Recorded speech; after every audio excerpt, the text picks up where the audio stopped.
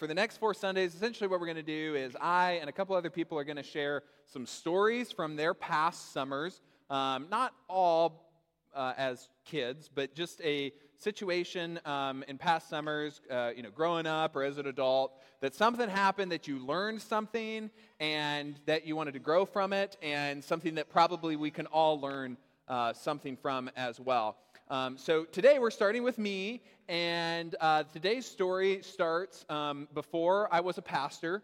Before I was a pastor, I worked at Boeing as a project manager. So it was before that, and before that I worked as a IT help desk technician. Some of you didn't know that. Before that, I was a lifeguard.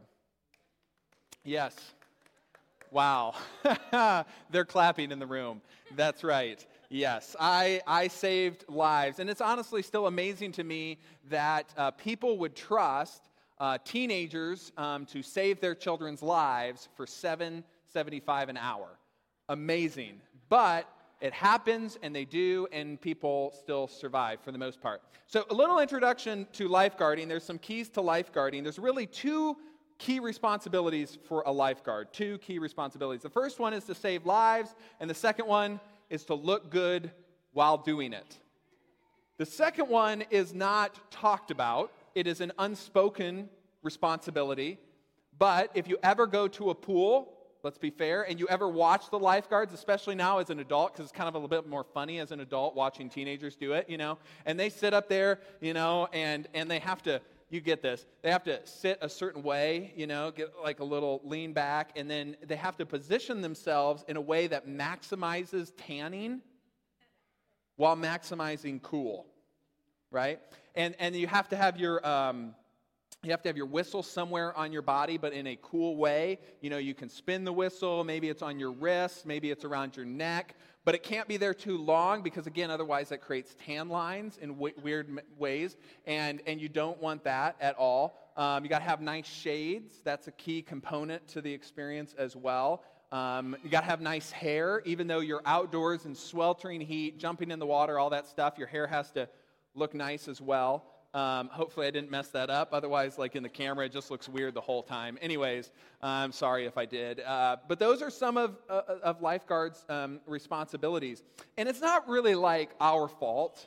Let's be fair. It's not teenagers' fault that they perceive lifeguards to be super cool or have to have a cool persona. I mean, really, it is a stereotype that's kind of been thrust upon lifeguards, often because of TV and TV shows, because in TV and TV shows, you got to look cool, you got to look dramatic. Anytime there's a lifeguard scene in the movies, they're always cool, good looking, and saving the day for the most part, right? I mean, and as a kid, that's like everything. Now, I haven't seen Baywatch myself, but that was like the pinnacle of what lifeguarding was supposed to be. And so if you came today to church hoping to see Baywatch in church, it is your lucky day, because I wanted to give you an example of how we kind of dramatize certain roles and therefore creates a stereotype. And so I'm going to show you 2 clips of David Hasselhoff, saving the day. And here's what I want you to watch while you watch these clips. I want you to watch when they slow down the footage. And it's always as he jumps into the water, which makes jumping into the water, and he doesn't even have that good a form. Like, you see it, he's kind of like this. It makes it look way better, okay? So here he is. He's going to save the day. Here's the clip, okay? Here he goes out running. He's going to save the day. Someone's drowning. Oh, no. Slowing it down right there. Okay, oh, no, another kid. He's caught in the rocks. What are we going to do? Oh, no. But I hope David Hasselhoff is there to save the day. Oh, my gosh, he's drowning. That's not good at all. Here he comes, and slow down. Jumps in, and watch how slow he swims. Oh, yeah. I mean, he's barely going to make it there at this rate, right? But it's just so cool. And so we have this idea that's what it's supposed to be about. So anyways, and I will say, we were trained well, okay? It wasn't all about the cool. Like, they made sure we knew what we were doing. And one of the things that they did to make sure we were kind of on our game is they would do unannounced drills. And maybe this was universal among pools, I don't know, but in at our pool, at Expo Pool in Fort Dodge, Iowa, no longer exists. They buried it. And And what they would do is they would take one of the kids that was at the pool like every day, because literally some parents would just have us watch their kids for them. So now you're paying another teenager to watch your kids all summer. But beside the point, they would be there, and they would give them this red jersey, basketball jersey, and they'd put them on it, and then they'd have, secretly, so none of the lifeguards could see. And when they did this drill, all the boss and people in charge were there to watch it, and they had their clipboards and timer and all that stuff to make sure it went well. So they put this on a kid, and then they'd send the kid out, and they'd tell him, "Here's what I want you to do." And so then they were supposed to jump in the pool, pretend that they had dove in and hit the bottom and had a neck or spine injury, and then just float there. Okay, and hope that the lifeguards see it fast enough and rescue the child, okay? Enter me. One day, I was in the diving well, okay, on the little diving board, and then somebody else is over on the bigger diving board, and I'm up on one of those pedestals, so I'm like, 5.5 feet off the ground or something, in my chair, looking good, I think. I don't know. It's teenage years, I probably had braces. I don't know. Anyways, and so I was watching the situation, and I heard a splash below me, which is strange because the only splash you should be hearing is off the diving board. And so I peer down over my little chair, over the bench that I'm standing on, and there, sure enough, is a child with a red jersey on, floating face down. And so I snap into action. I hit the bell under my seat, which turns on the bells that ring really, really loud. I blow my whistle 3 times. I grab the little buoy thingy, and I prepare for the most miraculous jump of my life.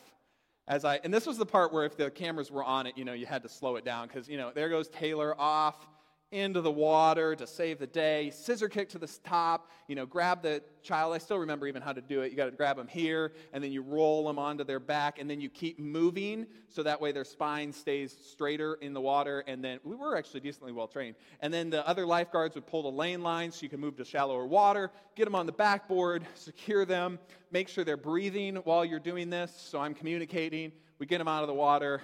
Amazing. Everybody goes on break for 15 minutes to kind of reset, and I'm just feeling so good. Like, I saved her. Like, she really wasn't dying, but I saved her, okay? And so that's how I was feeling at the moment, and so it felt good. It really did feel good. And so then the pool manager or someone in charge came over and was like, "Hey, how'd you think that went?" And I thought to myself, like, the best ever? But I said, "I thought that went well. I thought that went well." And they said, "What'd you do wrong?" And this is the part of the story where things you kind of like think to yourself, if they're asking me that, probably something did go wrong, and now you don't feel as good about yourself as you were feeling.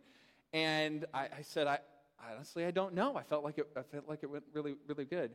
And they said, "But you jumped in the water." I said, "Well, how else are you going to get in the water? Did you see the Baywatch clip? Like, that's how they get in the water." And they said, "Yeah, but." And this wasn't meaning offense, but you make a splash, okay? And I said, "Well, yeah, I make a splash." And she said, "Well, what do you think that does to their spinal cord? Like, if you've ever been in the pool and someone does a cannonball or jumps in next to you, it makes a splash, right? And it gets all in your face and kind of throws you back. What do you think that would do to her spinal cord while she was floating there?" And at this point, I'm just like, crushed. I just feel terrible. Like, I just didn't even think about that. I didn't think about how me jumping in, saving the day, could possibly in any way end poorly for the entire situation. I was crushed. Because, and let's be fair, if she really was that injured, I could have exacerbated an injury that would not be fixable. There was no takebacks. There was no, you could learn from this moment, but there wasn't going to be a different outcome for the injured person. In fact, I could have made it worse. I could have even, who knows, paralyzed that individual for life. Why? Because I jumped in near a drowning victim. And the splash of my actions, the wave, the outcome of my actions, were that they could have gotten worse. And I felt terrible. And I would never forget the lesson that I feel like I took away in that moment, because I was just so low, and I wanted to learn from it. I wanted to get better, and so I was analyzing kind of, hey, why did I do this? What kind of went wrong here? Because I realize for some of you, you're probably thinking, well, that was an honest mistake. Like, who would have thought of that? And in all fairness, probably, if anybody else was in that position, they may have done the very same thing. But what I realized is I had in my mind a version of how this day would go the day I would save someone. And I'm guessing most lifeguards probably do too. The day that someone needs their help and they get to literally say that they saved a life of a drowning person. But the problem was, and this is, I think, our collective problem is, I didn't think past the TV version of lifeguarding, the lifeguard look. I didn't think beyond that point. Because I think, and I think this is true about you all as well, I think we have a tendency to only think to the point that requires the least from us and gives us the most. And in that situation, the least for me was to be able to jump off and land in the water. That required the least and brought me the most. I mean, it looked the coolest, and I got to do it. We think that way. We don't climb off the chair. We don't just slip into the water. That's not cool. That's more work. Jumping off, though, that's cool. That's what brings the most cool factor to the situations, to that particular situation.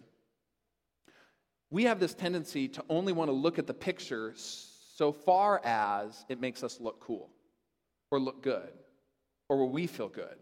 We only ask questions of ourselves. We're only critical of ourselves to the point at which we feel most comfortable. That makes us feel like we're the hero, the good guy in the situation. We don't want to think beyond the decision financially, so long as it saves us money, that we're good. We don't think about maybe the consequences for other people. We might get in a fight to make our point, because the only thing we can think about is that we have to make our point, and then we're not going to work beyond that. We made our point, we're good. I don't want to work beyond that. I don't want to think about what they feel. I don't want to process what they feel. I just want to go to the point where I have to do the least amount of work and I feel the best about it. And I didn't think beyond that point, and I don't think a lot of us honestly think about that point or beyond that point. A few years ago, we had somebody come over when we were about to, I can't remember it. I think it was before we had Elia, our first daughter, and we had somebody over to install a ceiling fan because there wasn't a ceiling fan in there, and it required some carpentry work because the ceiling was vaulted, and so it came to a point so they had to install a strip of plywood and make it look like the ceiling. So it wasn't maybe the easiest of jobs, but we had communicated very clearly what we wanted, and it just was a struggle to get this job done and get it done right and get it looking good. Like, why in the world would you want to put this thing in if it's just going to look horrendous or not look like the rest of the ceiling? Then it's just distracting, and people are going to walk into that room if you ever go to sell the house, and they're going to be like, what did you do there? Like, why did you mess that up? And it was hard to work with this particular contractor, and we finally got to the point that it was good enough, and I'm just like, you know what, we're just going to walk. We're just done. It's good. A few months later or so, I was in there with Elia. Elia was now born. And, of course, we're in there at this time. The ceiling fan literally falls off the ceiling and is now dangling. The only thing that kept it from falling, I can't remember if it was on us or would have been close to us, but regardless, glass shattering, you don't want it to happen, was the banana plugs holding the 3 electric cables together to the ceiling fan. And I thought to myself, I thought to myself how I felt when they were installing this thing, that they just felt so rushed, that they didn't really care about the quality. Because let's be honest, to care about the quality would have required more than the least, right? They just wanted the money. They got the money and they wanted to do the least amount of work for it. They didn't think about the fact that, wow, one day this family could be there with their newborn infant in the room and the ceiling fan could fall on them. They didn't want to think to that point. They didn't want to think about the safety component. And so often, we don't want to think about it either. It's honestly, it's what we call selfish. And this is really hard.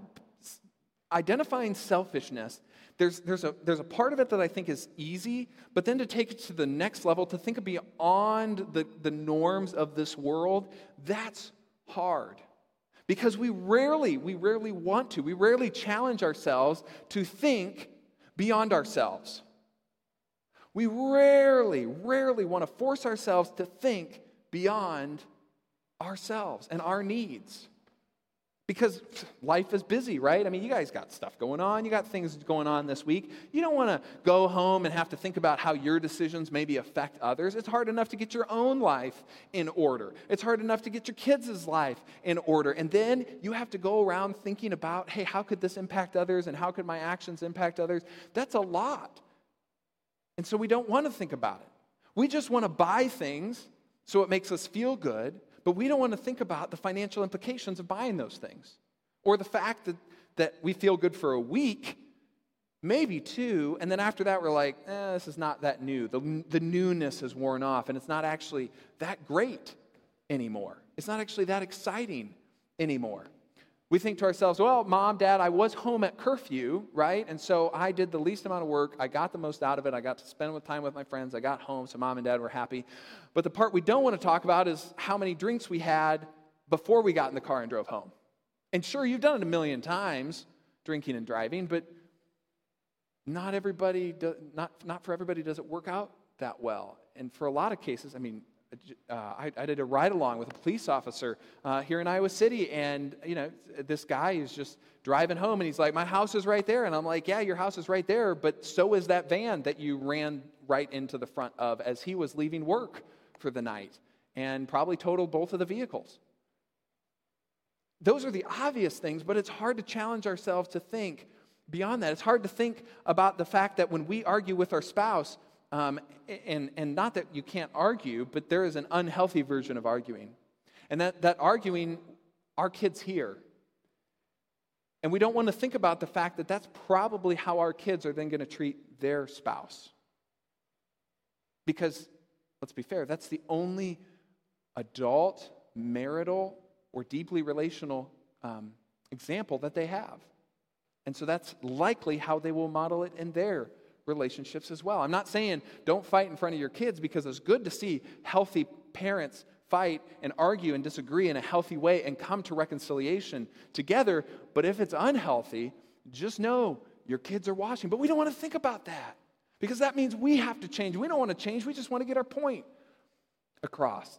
We don't want to think beyond the picture of ourselves that makes us feel good, look good, saves us a buck, fits into the version of life that we want for ourselves. There's a man named Peter. And Peter had a very similar experience. He had a lot, actually, of these experiences, but one in particular. Overall, he was a really great guy. The one detriment that Peter had is he was the kind of guy who led heart and emotions first. He didn't really think. So he's a great example of not processing and thinking through our actions. He just felt it, did it, and we'd figure it out later. That was the kind of leader he was. And that's great. There are some strengths to that, but there's also some drawbacks to that. And Peter was following a guy named Jesus, and he'd followed him for quite some time at this point in the story goes. And Peter was pretty amazed by this man, Jesus. Jesus had done some amazing acts and miracles, and his teaching was top-notch. And Peter saw as Jesus' crowds grew and grew and grew and grew, and Peter was like, I got in on the ground floor of this. I was there right at the very beginning, and now this whole Jesus thing is a huge thing, and I'm really excited about this.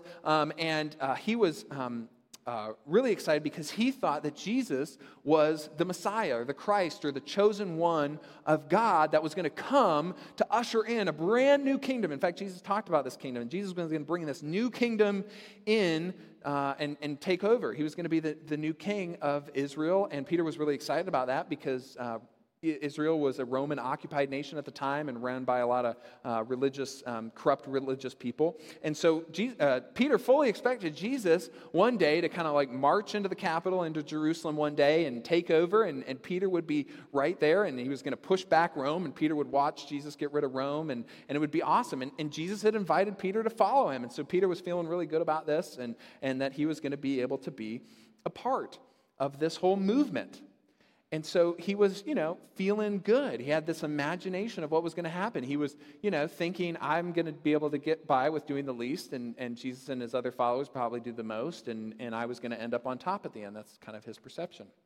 And then Peter, just in a few verses before we get to the section there, he said, "You are the Messiah," and Jesus is like, "You're right, Peter, and I'm on that rock. I'm going to build my church," all that kind of stuff. That's what they just got done talking about. Okay, then Jesus transitioned to a new topic he was trying to teach his disciples. And here's what it says in Matthew chapter 16. He says, "From that time on, Jesus began to explain to his disciples that he must go to Jerusalem." So he kept repeating this message. "Hey, disciples, I'm letting you know I'm going to Jerusalem," which they're like, "We kind of knew that, Jesus, because if you're going to take over, if you're going to usher in a new kingdom, you got to go to Jerusalem. That's where it's got to happen, so you got to do that." And they were really excited about that. They imagined him taking over, and it was going to be great. He was going to take the fight to the temple and overturn some tables and get back in charge. And Jesus was going to be the new king, God's kingdom come, and Peter would be right there for the whole thing, okay?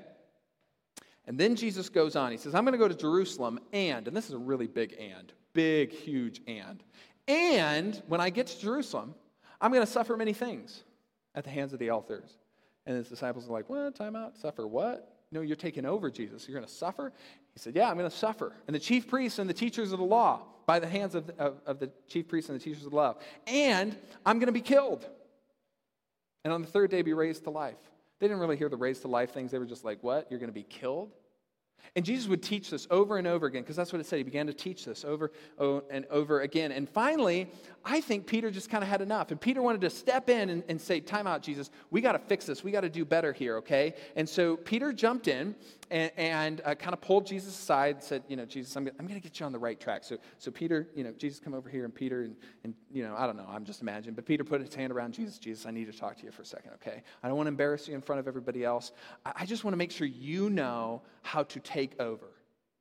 Like, if you want to be king, I just want to make sure you got a good, right version of what that looks like to be king." And here's what he said. Took Jesus aside. Said, and he began to rebuke him. He said, "Never, Lord. You're not going to die, Lord. You're going to be victorious. You're going to succeed. You're going to win." He said, "This shall never happen to you, Jesus. Things are going to go great, Jesus. Things have been going great so far, Jesus. Look at what you've accomplished so far, okay? You're going to go in there, and I'm going to watch. I'll probably be on the sidelines, but I'm going to be watching. I'm going to be your number one fan, Jesus. I'm going to be cheering, rah, rah, go, Jesus, take over, okay? And then make sure you put me at your right hand or something like that, okay? Jesus, I want you to be victorious, but dying is not the way that you're going to get there, because dying means we're kind of over. Like, you lost, Jesus, and I don't want you to lose." But this was Peter's up on the lifeguard post, ready to save the day moment. Peter thought he was jumping in to save the day. But Peter missed the whole point, because Peter couldn't see beyond himself. And Jesus told him as much. They're standing there, and Jesus turns to Peter. And what does Jesus say to Peter? He said to Peter, "Get behind me, Satan," or the Satan, or the adversary, the person who is against me. He says, "You are against me, Peter.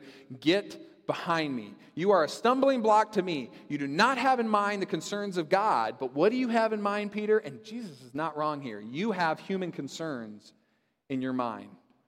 That's what you're focusing on, Peter.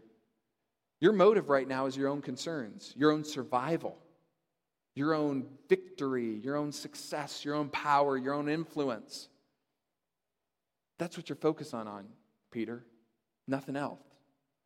Jesus goes on. He says to the whole disciples, brings Peter back. He says, "You know what? You all know what Peter came over here to tell me, because you probably all been talking about it. So I just want to address this as a whole." Jesus goes over to the disciples, says, "Whoever wants to be my disciple must deny themselves and take up their cross and follow me." In other words, you're going to either follow or you're not going to follow. You're either going to say no to you and yes to me, or you're going to say yes to you and you're going a different direction. You're not following me.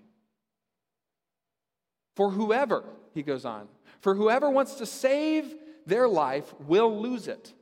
But whoever loses their life for me will find it." If you want to give up your life to follow me, you will find life as it was meant to be, as it was created to be. But if you're going out there and you're trying to save your life and make sure you're good, you make it as long as you can, and you don't want to sacrifice. I mean, Jesus is really talking about sacrifice. If you don't willing to sacrifice yourself for me, you're just going to lose your life in the end. There's nothing after. It's all just going to blink away one day. What good will it be for someone to gain the whole world? Think about this. What good is it for someone to gain the whole world and forfeit their soul in the process? If you want to gain the whole world, you're going to have to lose your soul to do it. There is no way you can take over the kingdoms of this world without playing by the kingdom of this world's rules. And in the process, you will have to give up some things that you value, that your mama taught you and told you should never do. You're going to have to ignore your mama if you want to take over the world. And the more and more of the world that you want, the more and more you're going to have to give yourself away. You're going to forfeit yourself to it. Not in a good way. You're going to have to give up what you value, what you prize. That's not the Jesus way. Jesus says, if you want to win, you got to follow me. He says, Peter, I'm paraphrasing. He says, Peter, what you're describing is what we call war. You're going to have to go to war, Peter. You're going to have to fight, Peter, to take over the kingdom like you're describing. And what happens at the end of the battle? Maybe we're victorious, but what happens? People are going to hate us, Peter. People are going to be our enemies, Peter. That's not my way, Peter. That's not how I do things. Peter, let me tell you something. Again, I'm making this up. A few centuries from now, they're going to have this thing called the Crusades. And people are going to go to war in my name. And they're going to regret that for the rest of time. It will be a blemish on the name of Jesus. There will be people who will say, even today, they will say, the reason I don't ascribe to Christianity is because of, and they'll use the example of the Crusades. Because Peter, when you go and fight people, and you have to hurt people to get your way, people remember.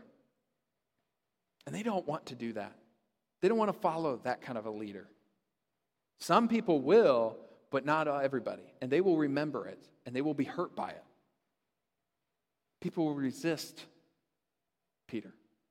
Because at the core of the Crusades, what was at the core of the Crusades? A bunch of people in power, not denying themselves, trying to save their lives, gaining the whole world, but not trying to give anything up.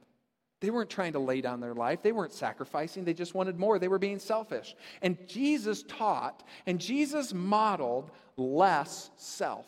Jesus taught and modeled less self. We call it selflessness. Less self. I get it.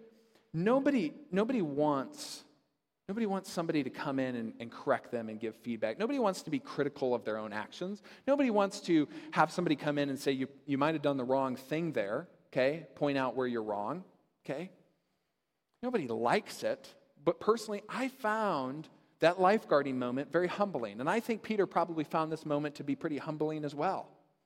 To recognize how easy is it to ignore other people.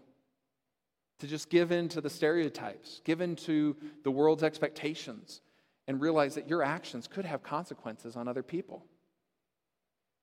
To have to force yourself to analyze a little deeper, even if it makes you uncomfortable. I just personally have chosen to follow Jesus because Jesus advocates for less self. And I'm trying to get there. And it's a process, and it's hard. But it's worth it because Jesus modeled for us that Jesus would give all of him for all of us. Jesus gave all of him for all of us. He didn't just preach it. He didn't just teach it. He lived it. And why not follow someone like that? If you have a choice of who to follow, don't you want to follow the person who's willing to lay down their own life for you? That's the kind of person that I want to have my back, selfishly. I want to be around selfless people. And I think you do too under it all. We need to be less self and more focused on others. My friends, it is always going to be easier to sit on the couch and look at the TV and complain and yell at other people.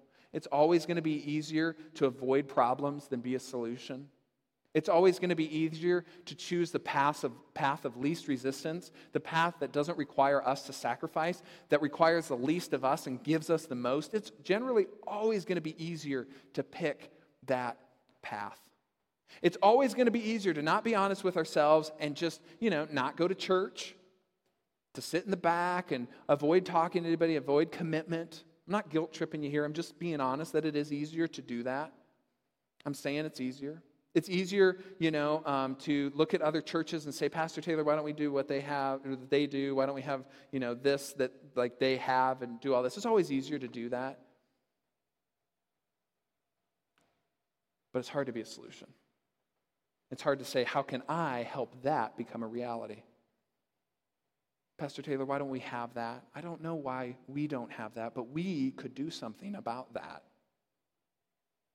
God often, in fact, pretty much all the time, is calling us to think beyond ourselves.